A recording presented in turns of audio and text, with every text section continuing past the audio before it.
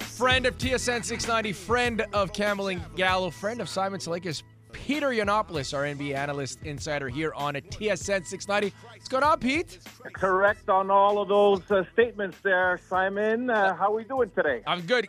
Campbell asked me, when's the last time I spoke to you? I said, I don't talk to Pete much, but we text a lot. And Campbell goes, do you guys beef in your text? I'm like, yeah, obviously. That's what we do. Of course. What do you think? 25 years, man. Absolutely. Pete, first of all, I saw this on Twitter. I like what you guys are doing at RDS. Maybe you can help us out here. La Semaine du Basket at RDS. That's what I'm pretty much getting off those tweets, right? Yes, you are. It's La Grande Semaine de Basket at RDS, Simon and Sean. We want to really focus on basketball and the NBA in our coverage and just give our community a chance to see 5 NBA games this week. Obviously, there's some great games on the schedule. Not only the Toronto Raptors, but it starts tonight with Phoenix playing Indiana, so that's a really good game. Obviously, Pascal Siakam joining the Pacers, Bennett Mathurin having a great second year. Phoenix is starting to put it together. So you'll see Indiana a couple of times. You'll see Anthony Davis, LeBron, the Lakers versus Boston. On the first, you have the Bucks and their new head coach, Doc Rivers, Monday night going up against the Joker and the Denver Nuggets. So some really good games, and we just want to push the NBA to our public in our province and showcase that, hey, there's some great NBA, and you could watch it en français, oui papa. So we're excited about this week. And then Friday we're going to have a segment only Basketball Quebec. So all the great players of the past, the great players today, some people that are really marked basketball in our community. So an investment by RDS to really push the NBA and basketball in our province. Well done. I like that. All right. Just a quick question on that front. If Quebec were to take on all the other provinces with all the best basketball players that they have produced, Quebec would win across Canada, right? Well, Sean, at the end of the day, right, Toronto and Ontario has a lot of the quantity, and they like to win. But one thing about Quebec, just like Simon Salakis, we hate to lose. So that's the mindset when we go out there. So we're not going there just to win. We're not going to lose, and we're going to win big, and Quebec would beat Ontario like we have in many, many occasions throughout the history. I'd put you on the bench. Not as a player, as a coach. You'd be my coach there. I don't know. That's what I meant. Pete, you're running the bench. Absolutely. Yeah. No problem, man. How many technicals do I get? 2? And let the basketball gods help you if you don't play defense on a Peter Yannopoulos team. Right. Pete, speaking of Canadian, man, I know LeBron got his 20th, but Shai Gilgeous-Alexander, third Canadian to start at an NBA All-Star game. Look, it's Embiid and Jokic, it's nuts. The numbers are off the charts, but the fact that this kid's in the MVP conversation and he has every right to be is pretty special. No, you're absolutely correct, Simon. When you look at the history of Canadian basketball, I mean, it's growing, but we've never had a player like Steve Nash, and I don't think we'll ever will have one that just took over the NBA at the point guard position, not a 6'8", 6'9" guy, but a point guard that was able to change the game the way Phoenix played, right? Pace and space and push transition. Nash, 2-time MVP. Like, that's just, it's sick. Like thinking that Kobe and Shaq only have one. But, the way sports is in every single, sport, things progress. And then when you never think you'll have another player like that, somebody else comes along. And Shai Gilgeous-Alexander is one special player, one special person. At 6'6" as a point guard, he could look over any defense. He could dissect it. He can get off his shot. He gets to the free throw line. He could shoot the three. But, when you talk about having a mid-range game, he's smooth as ice, man. He can get to his spots, and he could win a game in multiple ways, and obviously distributing and an underrated defender as well. So I think when you look at Shai Gilgeous-Alexander, what he's been able to do, 30 points a game last year, right? First team All-NBA. Doing it again this year. And you're right. I mean, the MVP is going to go down to the wire, and it's selective voting, right? And what the writers and what some people believe should be the MVP. Right now, Embiid, Jokic, Luka, Shai, I mean, we've never seen, and Giannis, of course, we've never seen, like, players putting up these kind of stats, but at the same time winning as well. I think OKC with Shai, the Thunder are number 1 in the West, and he's the primary reason why.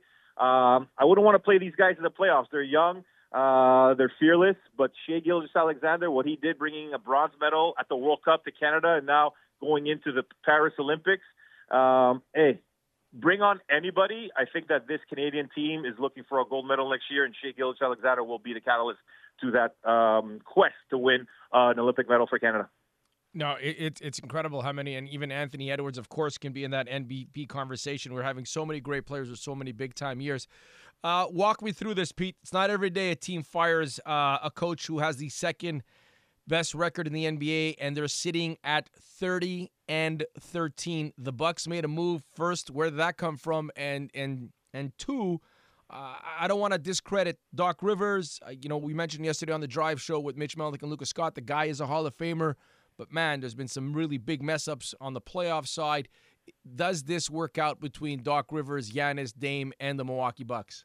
Well, it's going to have to, right, because it's championship or bust. I think that's the expectations right now. And the NBA never sleeps, man. On the court, off the court, there's always drama. And here's another one. A coach who's 30 wins, 13 losses, second place in the East, not good enough, right? The Bucks want to win another championship.